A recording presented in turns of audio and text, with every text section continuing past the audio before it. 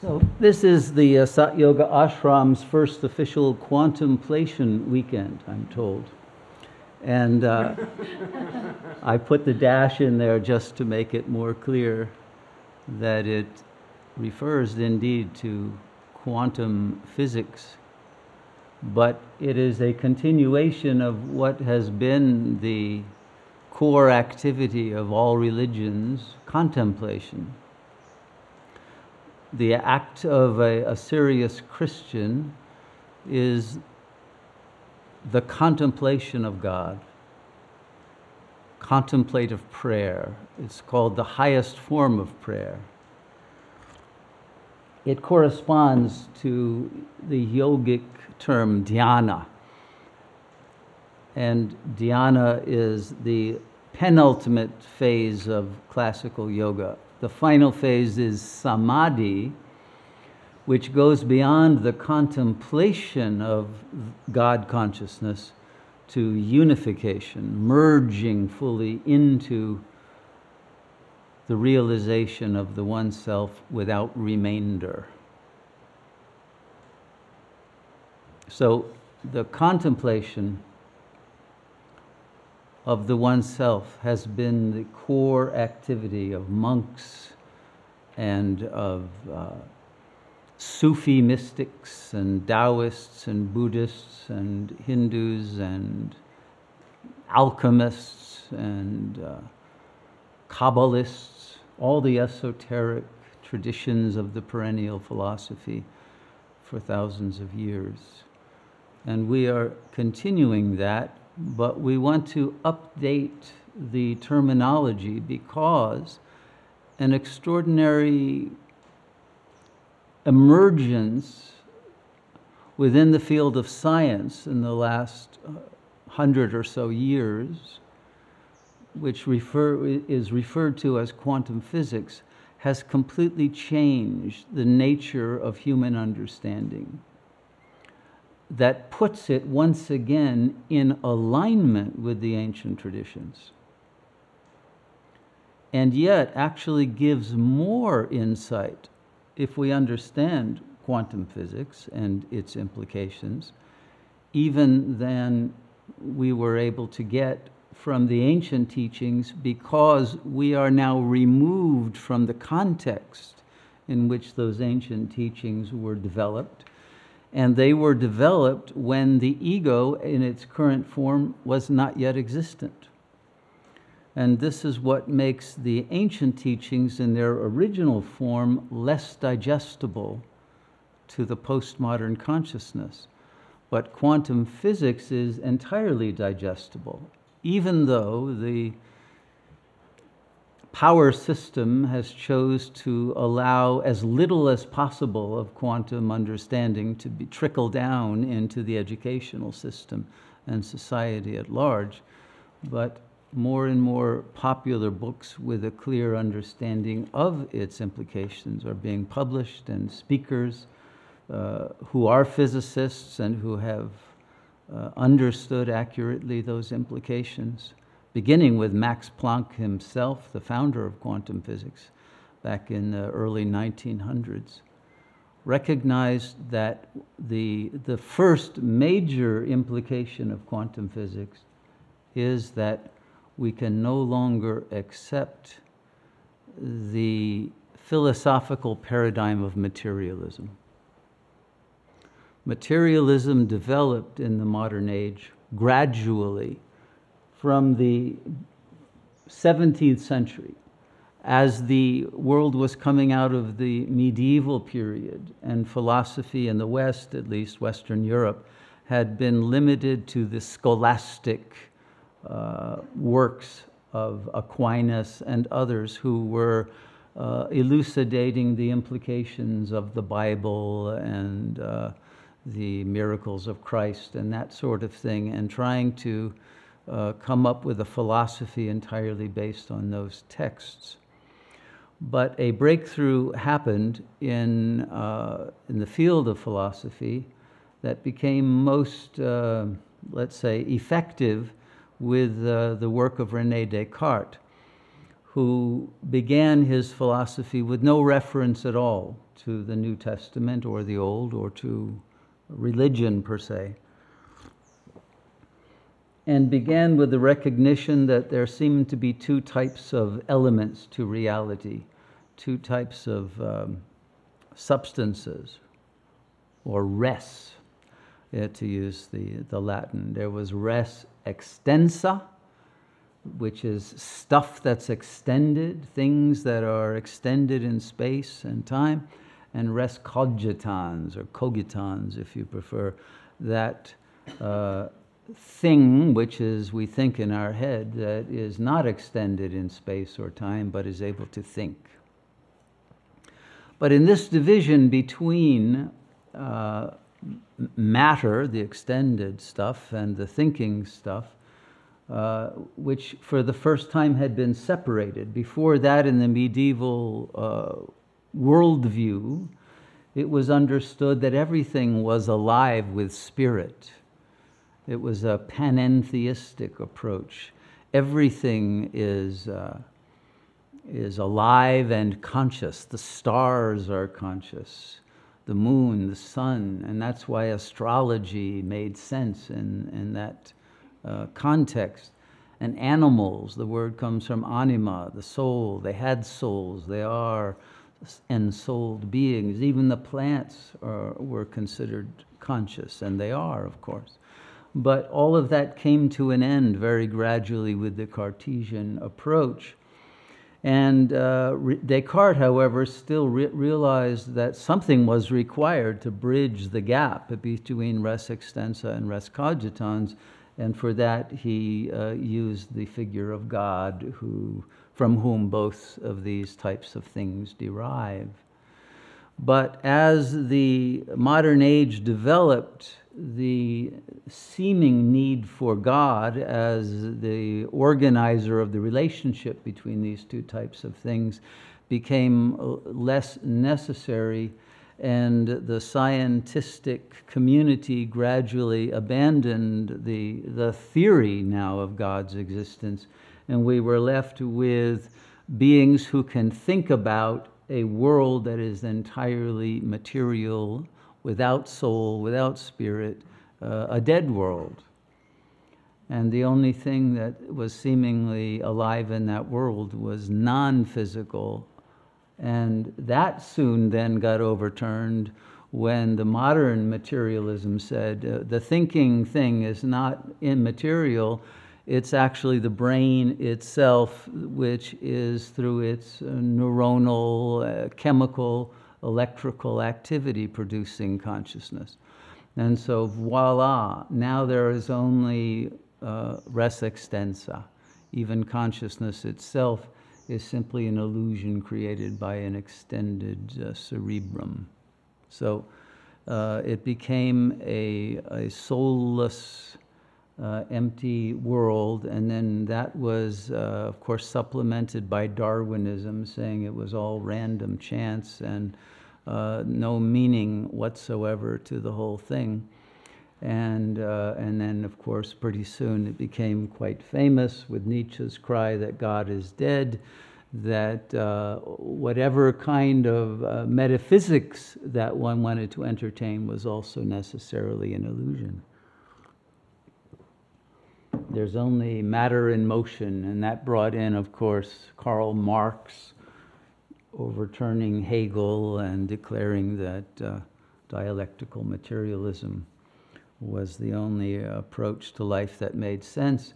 And of course, whether one was within a communist camp or a capitalist camp, both were materialist equally. They were slightly different versions of the same metaphysical or non-metaphysical, anti-metaphysical position. Well, all of that was fine so long as physics was held to the Newtonian paradigm.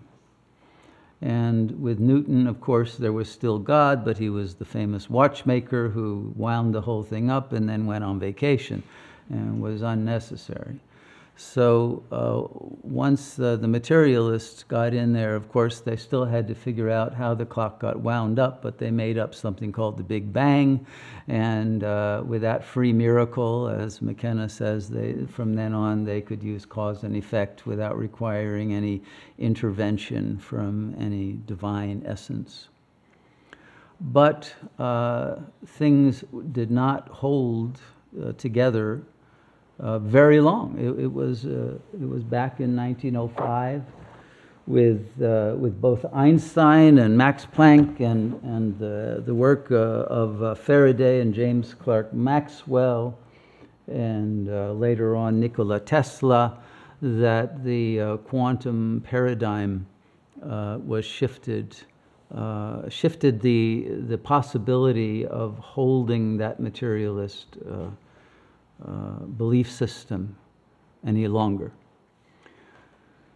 So this is an introductory weekend, so I'm not going to go very deeply into quantum physics, or we'll never get to meditate. And so I'm going to try to give a nutshell version of it, even though in our longer retreats we are going to go ever more deeply into the scientific side of this, because quantum physics is actually a theory of consciousness and of how consciousness manifests the illusion of a universe. And again, without attempting to go too deeply, what quantum physics discovered about the nature of reality at the level of subatomic, I won't even call them particles, most people do, but they are not particles. What he discovered in the subatomic realm, Planck, and then Niels Bohr and Schrödinger and Werner Heisenberg, et cetera, I'm sure you're all familiar with the great physicists of the 20th century. What was discovered is that when a so-called particle, whether an electron or a proton or a photon, is not being observed, it does not exist. When it's not observed by a human being, who were the physicists measuring these things, and when they measured what was apparently a wave, it would seem to appear suddenly as if it were a particle. But then, when the physicist would turn his back, it became again a wave. And this apparent wave-particle duality became the great Zen koan of physics. That koan has had a number of various types of answers to try to explain it. But I think that the real bottom line takeaway for our purposes is this: the real nature of what is observed at this subatomic level is that of the wave function. Okay? Not only is, let's take the electron as a sample type of apparent particle, not only is the electron a wave, but that wave cannot be located. And it cannot be localized when it is not being directly observed. It is a swarm of potentialities, but it cannot be limited to where it might be found in space or time once the effort of observation is being made. So the wave function is primary, and the apparent appearance of something that seems like it's physical is secondary, and is the result of the intention of consciousness to find a particle. This is the key point. If there is no intention to find a particle, then the physicist can actually be looking at the wave function and it won't change into a particle. But it's the intention. It's not simply the observation, but the observation with the intention of finding and measuring the momentum and position of a particle. which remains forever uncertain, according to the Heisenberg uncertainty principle. You cannot find both.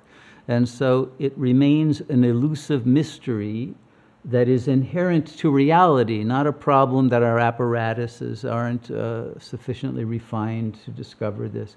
It's a part of the nature of reality. That reality is potential, not actual, in its real nature. And that it is willing to condescend to appear as an observer wants it to appear. But only for so long as that observer is actually interested in the appearance, and then it goes back to what it really is, which is incorporeal, non-physical, non-material potency, but not actuality. This is very important.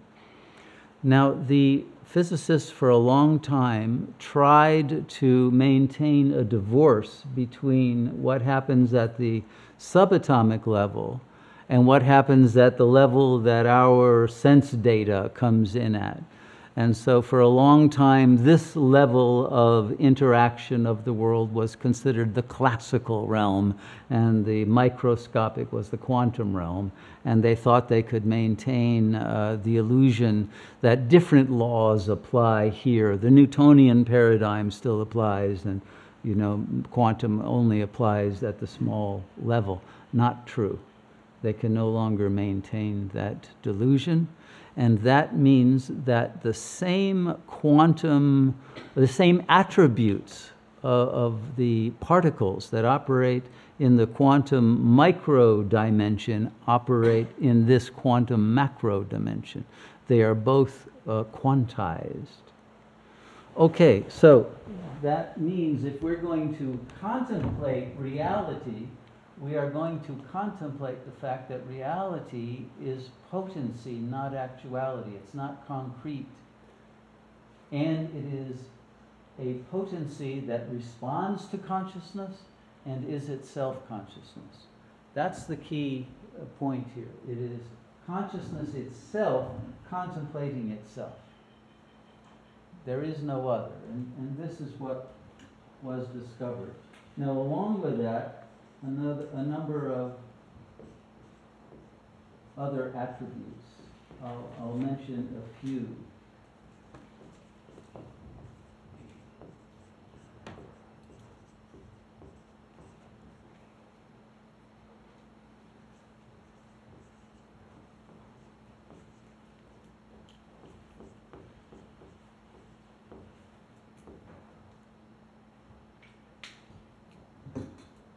Okay, so what they discovered as they went along, and different physicists began doing more refined experiments, developments like Bell's theorem occurred, which proved that two particles, apparent particles, that get coordinated with one another in terms of their spin. Particles are spinning, they have a rotation, and those spins can be in different directions, up or down or sideways, but we'll say that the two particles that get oriented toward the same spin, let's say, or it could be the opposite spin.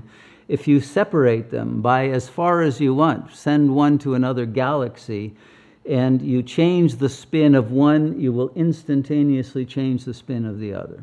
Okay? They've done this with particles hundreds of miles apart, separated by these huge machines that they have built in order to prove this. And they've done the experiments underground to make sure there is no interference from particles in the atmosphere, et cetera. And they do these things in vacuums. So what they've discovered is that there is instantaneous communication between two particles if they have been in resonance at some point. Then no matter how far apart you send them or for how long, they will forever remain in resonance.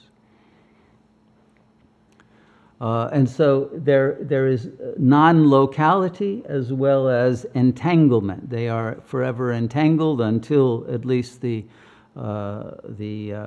wave function is collapsed. The collapse of the wave function is what happens when a consciousness of a physicist wants to measure this potency, and then it agrees to become a particle, a concrete, apparently existing entity. Then the possibilities, which are infinite, collapse into one apparent reality, right? Okay, so the fact of non-local entanglement means that they are communicating with one another faster than the speed of light, okay? Because they can be at literally almost infinite distances and instantaneously communicate, not through some electromagnetic wave going from one particle to the other and say, hey, I changed my spin, you better change. No, it doesn't happen like that. It's an instantaneous resonance between the two. So Einstein was wrong about the speed of light being the speed limit for anything in the universe, because the communication of information is not limited by that. It's literally instantaneous. So this, together with the work of Nikola Tesla, who discovered again that not only was Einstein wrong about the speed limit, but he was wrong about the ether, at least in his original theory of special and general relativity. He declared that there was no need for a luminiferous ether, which had been the basic understanding of what fills space, interstellar space. And the idea was that light was a wave through the ether. Otherwise, what's waving? When you are in a pool and you splash around, you'll create waves of water, but the waves are water. They are not simply waves of something that has no medium. The medium itself is the perturbation that we call waves. But there are no waves outside of water. And in the same way, it was thought, how could there be any light waves if there wasn't a luminiferous ether? And it's the ether that's lighting up, and the perturbation of the ether is what's causing the apparent movement of a light wave at the speed of light. But it's actually nothing is moving at all except the apparent waveform of the ether itself. In the same way that if you see an ocean wave, the water is not moving. The water goes up here, and then it'll go up here and down. But the molecules of water here don't end up here and then there and there. They stay where they are. The wave moves, but the water doesn't. You see, it's a very important distinction. Well, as a result of that mistake and the removal of the ether, they could no longer figure out really what light was. And so it took a long time for that correction to be made. Einstein himself eventually recognized that the ether is a reality, but it was too late in terms of the way that it was presented to the public, as if it had been disproven.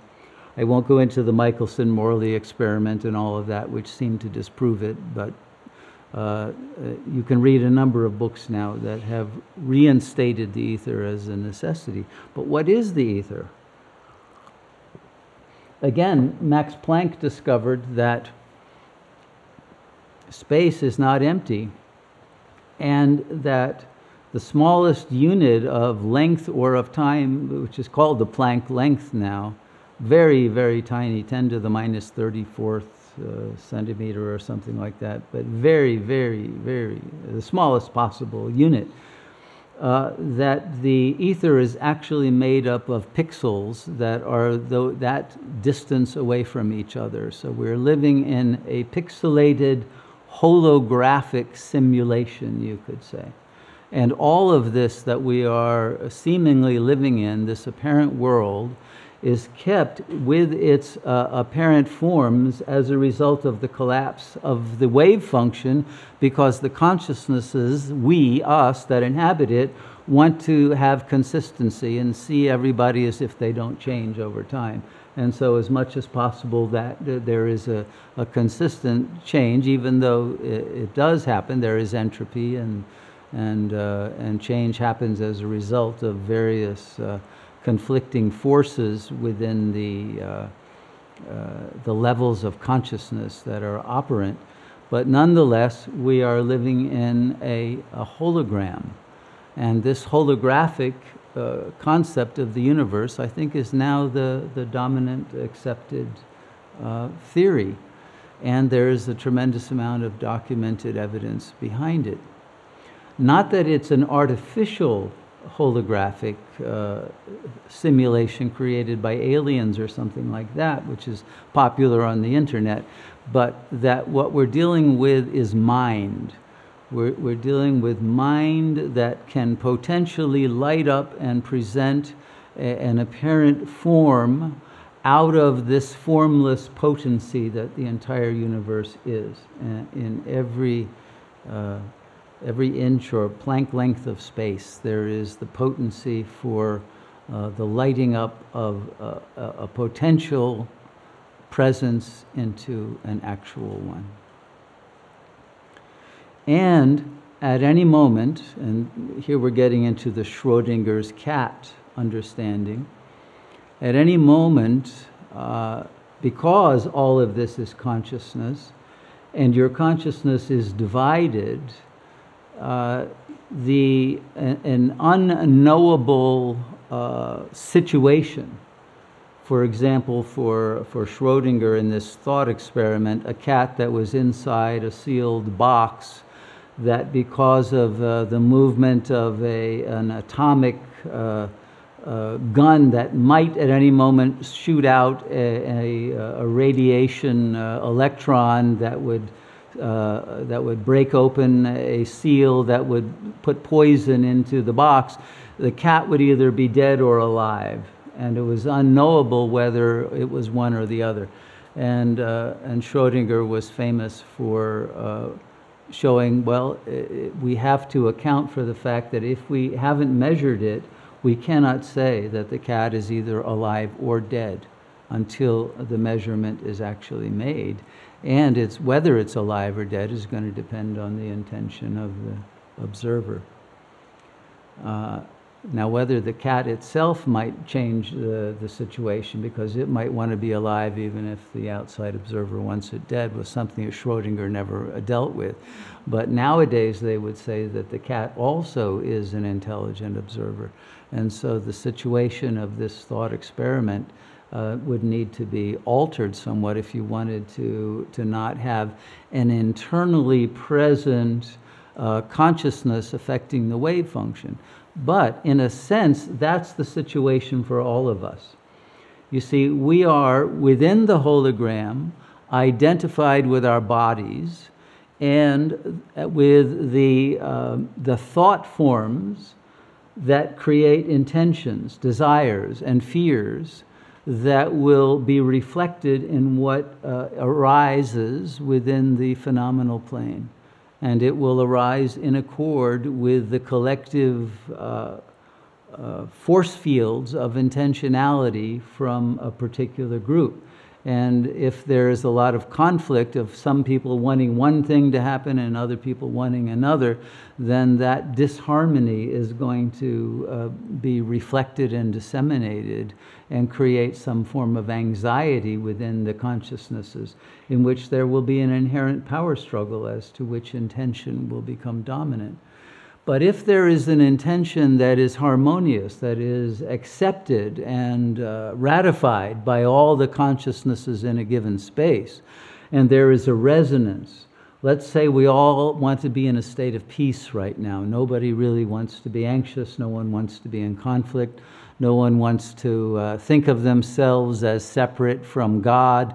No one wants to be in any kind of conflict internally or externally.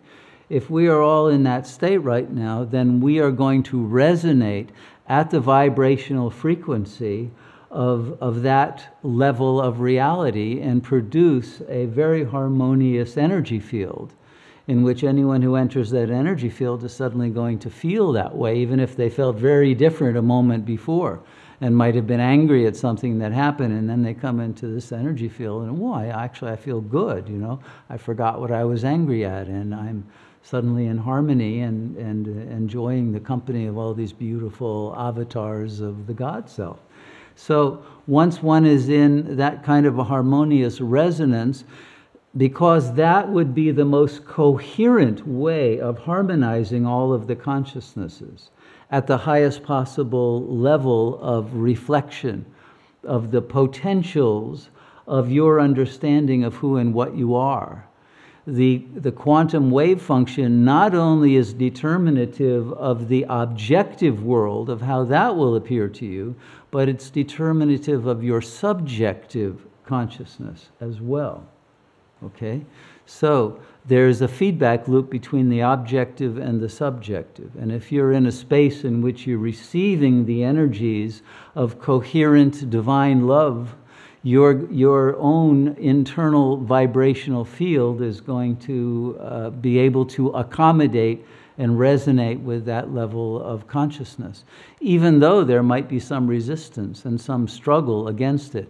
But in an energy field in which that was the clear, unconflicted level of consciousness in which we were all saturated and saturating one another, then that becomes the basis of all of the events that would arise within that space and derive from that space. Okay, so this is the why it's so important then for us to understand that quantum physics teaches that the entire universe is one single wave function. Ultimately, that cosmic wave function occurs within the quantum unified field. Now, the quantum unified field, therefore, is prior to an arising of a wave function. We would have to say that it is the ether in itself before any forms appear in it. There's no such thing as planets or galaxies or any of that. But within that wave function that is, or at least becomes the cosmos and can wink out and no longer appear as a cosmos, then there are subsets of that one wave function that will operate at more and more localized levels and eventually become what are apparently separate individual human beings, but we all derive our consciousness from the one wave function, which derives its nature and its potencies from the quantum unified field itself. That's prior to anything arising, prior to differentiation, prior to there being any objects, prior to time, even prior to space. So we are within that reality in which what had been potential at the highest level has gradually concretized itself and produced what is seemingly a world in which the wave function that you really are believes itself to be a particle. That's really what the ego is. And how did the ego come to be? How did you lose your status as a wave function and become an apparent particle who feels like you now can't get out of that situation? I would call it an evolutionary development. It is the evolution of the child from angel to brat. Every child is born as an angel, and at some point, the parents will start calling it a brat. Now, for some babies, the angel status lasts only a very short time. For others, it can last several years. Okay? The longer the angel status lasts, the more that angel status will be part of the complex of the ego's identity, even after it gets nominated as a brat. There will still be some angelic traces left. But wait a minute, wasn't I your angel? You adored me. I know it, you know. Did you forget who I am? You know, why am I suddenly just a brat? You know. Okay, well, But it may be that you weren't wanted at all from the get-go. A total accident, the condom broke, you weren't supposed to be there, the abortion didn't work, whatever, and you were a brat from day one, and worse than a brat. I wish you would never have been born, you ruined my life, and now I can't do what I wanted to do with my life. That kind of situation, all too common, unfortunately. And so there's very little of the angelic trace left, and the person is an unworthy, toxic brat who should never have been born and would do the world a favor by committing suicide, okay? There's all too many people walking around with that kind of an ego identity. I hope you aren't one of those, but they're all too common. And the world has not treated its children very well for the last 100 or so years, especially in the West, because of this soulless identity form and the capitalist system, making parents way too busy to be able to perform their function properly. And they themselves were turned into brats too soon, and so all they could do is project the brattiness out on the next generation. They didn't have an angelic reservoir of love left to be able to offer. But it's better to be a brat than not be anything at all. Okay?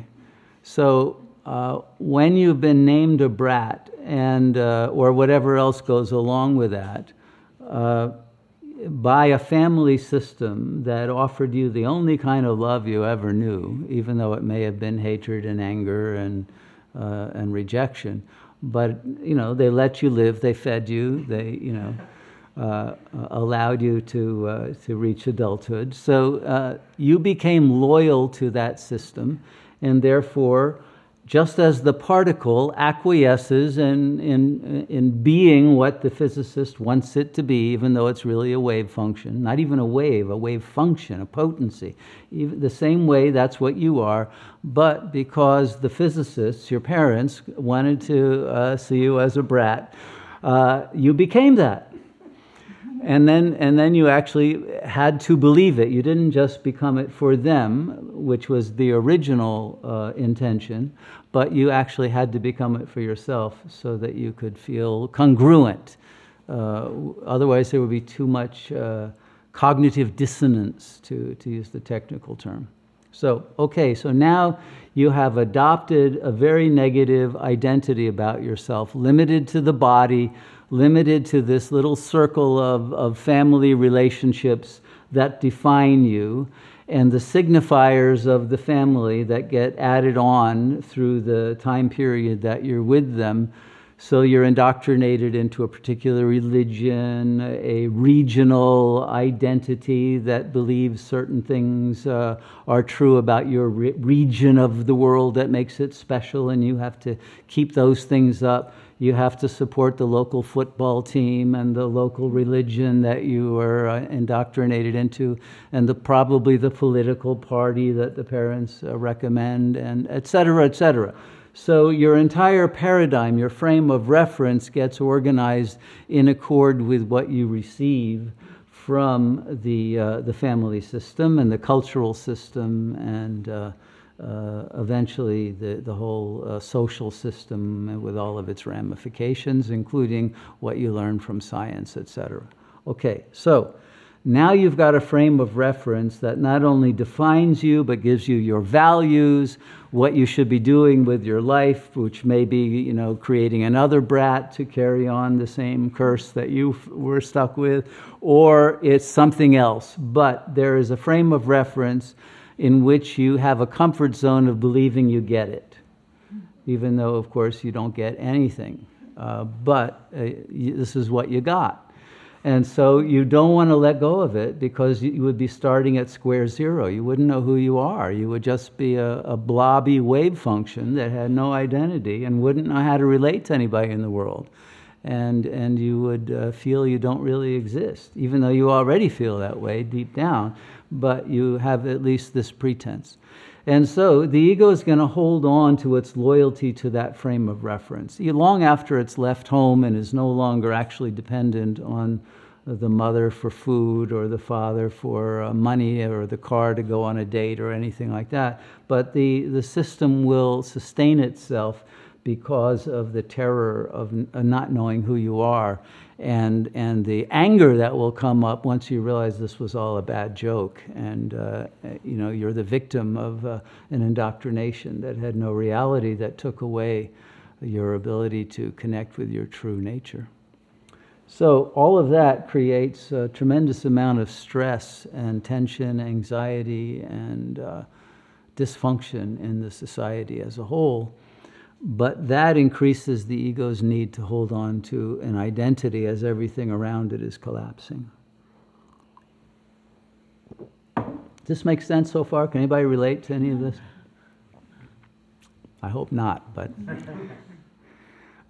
all too many in the world are stuck in that. And so, okay, the importance of quantum physics is that it gives us a way out. It makes us understand that none of that was ever true. All of that frame of reference and all the beliefs you have about the ego are limited to that particular situation that you had to survive, that was probably more adverse than loving, even though you'll probably tell yourself the opposite, because otherwise you wouldn't be able to tolerate the situation of self-deception.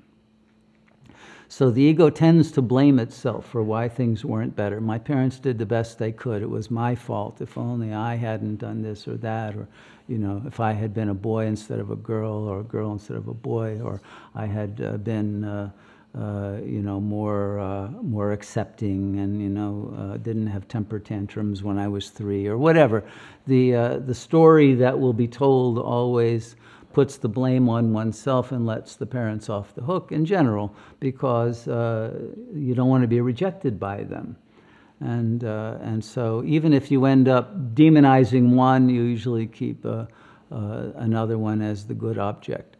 So the ego then has 4 superego figures now installed within its mind, 2 of the mother and 2 of the father, and a general household that has 2 parents. Nowadays you often will have a single mother or something like that, and there will be a different construct.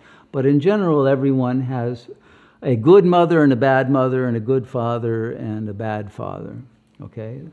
And of course, the bad father says, do as I say, not as I do, right? And of course, you're going to do as he does, right? So you're going to act in accord not with the hypocritical demands of what they taught you should do, but what they were doing behind the scenes.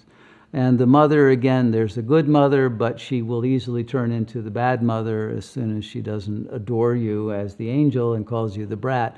And that relationship of a love-hate type of nature is going to then be projected onto everybody else in your world, because those are the only templates that you have for a relationship. Okay. You may have a few other modifications that you got from siblings or an extended family, but for the most part, your capacity to relate to other people is going to be limited to the relationships you had with the parents and the relationship they had with each other. So this limits your repertoire. When you go out as an adult and want to form relationships with people, the reflex is to project first the good mother onto the other, and then when they don't fulfill that fantasy, and you are not their angel but their brat, then suddenly they're the bad mother, and there's a war and hatred and a rejection.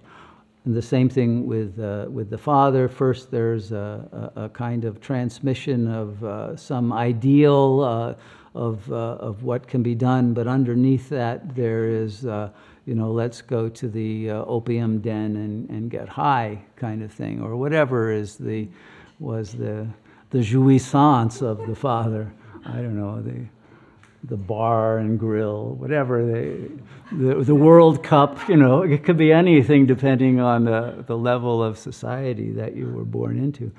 But all of this limits what you think you want in life, because you end up wanting to want the same things that they wanted, and you want to get more of what they didn't get. And usually they demand for you to want what they didn't get, so you can fulfill vicariously their lives, because their lives were empty as a result of having to be your slave for all those years. So everybody's mad at everybody else, and you have a duty to sacrifice your life to behave in a certain way that will satisfy their ideas of who you are, who you should be at any rate, and how you should live.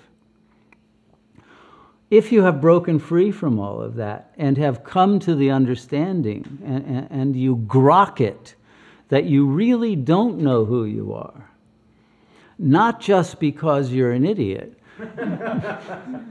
but because you aren't anybody. You are only a potential person, okay? And you don't have to become an actual person to satisfy anybody's demand or desire. This is the key point. What freedom is to a yogi, this is Jivan Mukti now. We're talking about real freedom. What it is simply the decollapse of the wave function. So that you're no longer a particle, a particular ego that others can recognize and measure and say, well, you're not so good, or you're not so pretty, or you're not this or that. You know, they'll measure you, they'll judge you, they'll assess you. But you don't have to be that and respond in kind or with the reciprocity of, oh yeah, well, this is what I think of you. You can be free of any identity whatsoever and realize that no one can actually measure you, because you don't exist as a particle to be measured. And you don't have to give in to showing up as if you are one for anyone else. That's not written in the Ten Commandments anywhere, that thou must become the particle and give up the wave function that you are. We have to write a new set of commandments here for quantum religion.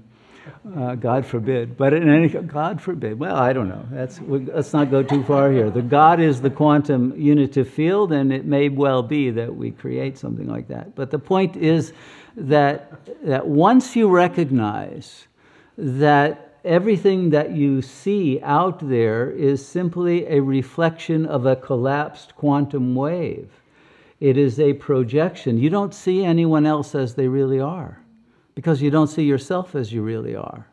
And until you know who you are, you can't see anyone else because of this filter of the ego paradigm, the frame of reference of the ego, which is going to lock everybody in to one of these different possibilities of otherness that you gained in your lifespan up until the present, that will limit those possibilities for what fits in, what hooks in the same way that two elements can hook together if there's a vacant electron shell. You know, like hydrogen and oxygen can hook together, and there you got water. And the water has an entirely different form than either oxygen or hydrogen. Suddenly you have something new emerging in the world. And now, if you are free of your preconceptions as to who you are, and therefore of what you want and how you see other people as fitting into that, if you are free of that, suddenly there are electron shells that are open, they're not filled, and there can be a new meeting of beings who are both free from any preconceptions of who they are or who the other is. And now extraordinary creative intelligence can arise as the resonance between the two can go up to the highest possible vibrational frequency with nothing to limit it. Okay? So this is where the freedom comes in of being able to live at the level of God consciousness and not have to keep coming back down in order to serve the desires of some other that you got entangled with years ago and never broke free of that entanglement. So everything that happens at the quantum level is happening at the psychological level of the ego. That's the basic, bottom line. That's the meaning of fractality in the universe. The same principles are going to work at every level, from subatomic to intergalactic. And we are both the product of those principles and laws of nature, but we're also the creators of them and free to change them and lift ourselves out of their jurisdiction. So freedom is the nature of the universe, not law. law gets put in to serve freedom in order to be able to create beautiful forms. Once we have lost access to the beauty of what we are, however, then the forms that we see in the world are reflected with more and more degrees of ugliness and antagonism and difference and alienation. And they create different kinds of melodramatic relationships that usually will produce suffering. Because the world is a mirage. It's not real. But the way that that mirage comes to appear will depend on the preconceptions you project upon it. It has no reality outside of those projections because everything is consciousness.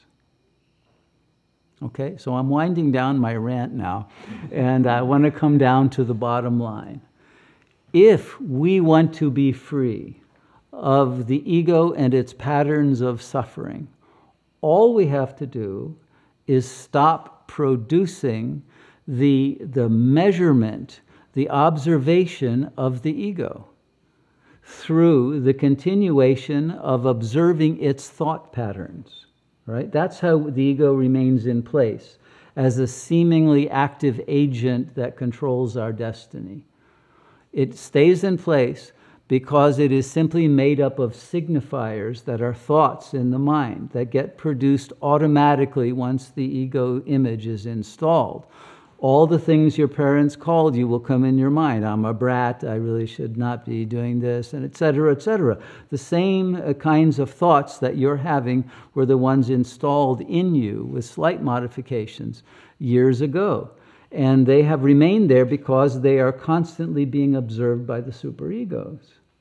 And as long as they are observed within the mind, they're going to continue to function as the ego particle radiation would have it. So if you eliminate the superegos by recognizing they are not real, they are fantasies, and you stop producing thoughts, even for a very limited amount of time, and you remain in silence, you will be free of the ego's frame of reference, and you will be able to discover who you really are. And what you will discover is so magical, so miraculous, so inconceivable that not even quantum physics can go near it. But we're talking about realizing that you are the source of everything that seems to exist. And it's your creative intelligence, your love, your approach to the radiance of beauty, of light, of joy into the world that determines how the world will appear.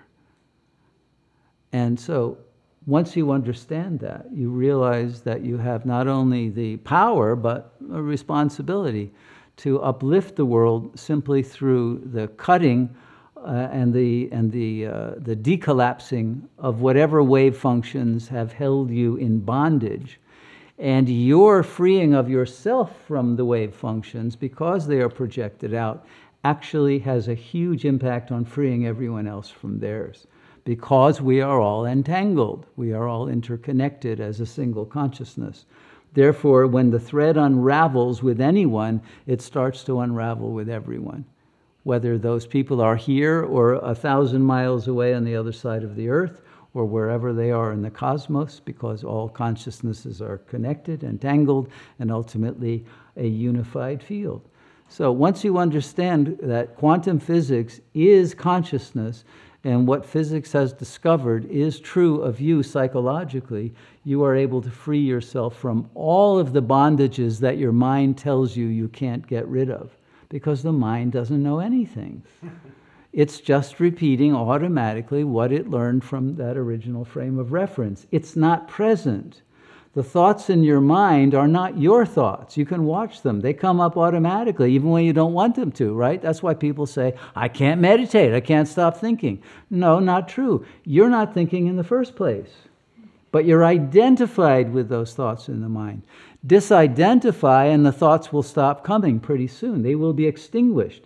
You keep them alive because you think they're your thoughts. When you realize they're not, they have no way to keep on coming because there's nobody who wants them anymore. And once they stop coming, then what is there? Emptiness. This is what the Buddhists said. But emptiness of what?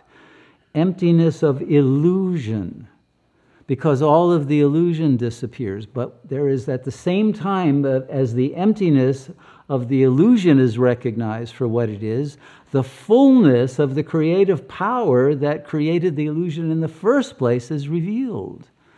That is what you want to realize, because that's what you are. And if you want to use the word God for that, feel free. You can use the word Buddha nature, or the Tao, or Brahman, or Allah, or any other term you want. But this is the ultimate reality, and you are it right now. And there's no reason to wait to discover this.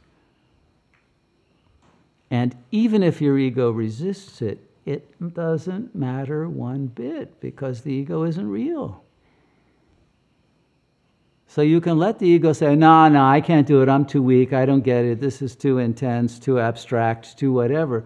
But your real self is already grokking this at this moment. Sorry, your ego is going to lose this one, because it has nothing to offer except suffering. And the real self is emerging as a blissful presence. Who's going to win this? You're not for very long going to choose the ego. I'll put money on it. I'll put more than money on it. But the point is, this is an inherent necessity of the cosmic process, that which had been concealed will be revealed despite all the resistances of the ego that wants to keep it in the closet. It ain't going to happen. Freedom is coming. Democracy is coming. Right? So it's all going to happen, and it doesn't even matter how long it takes for you as an apparent ego to grok that it's happening. It's happening regardless of that, because time is an illusion. Once you know that, you're going to stop investing so much in the ego loyalty, because it's a losing battle. And once you open to feeling what is within you when you meditate, even with just a few moments of silence, you won't want to go back to the chatter of the ego mind that is just running away from bliss. I guarantee it. So I think by the end of this weekend, you will all realize you are the blissful manifestations of the one luminous reality. Let's meditate for a few minutes.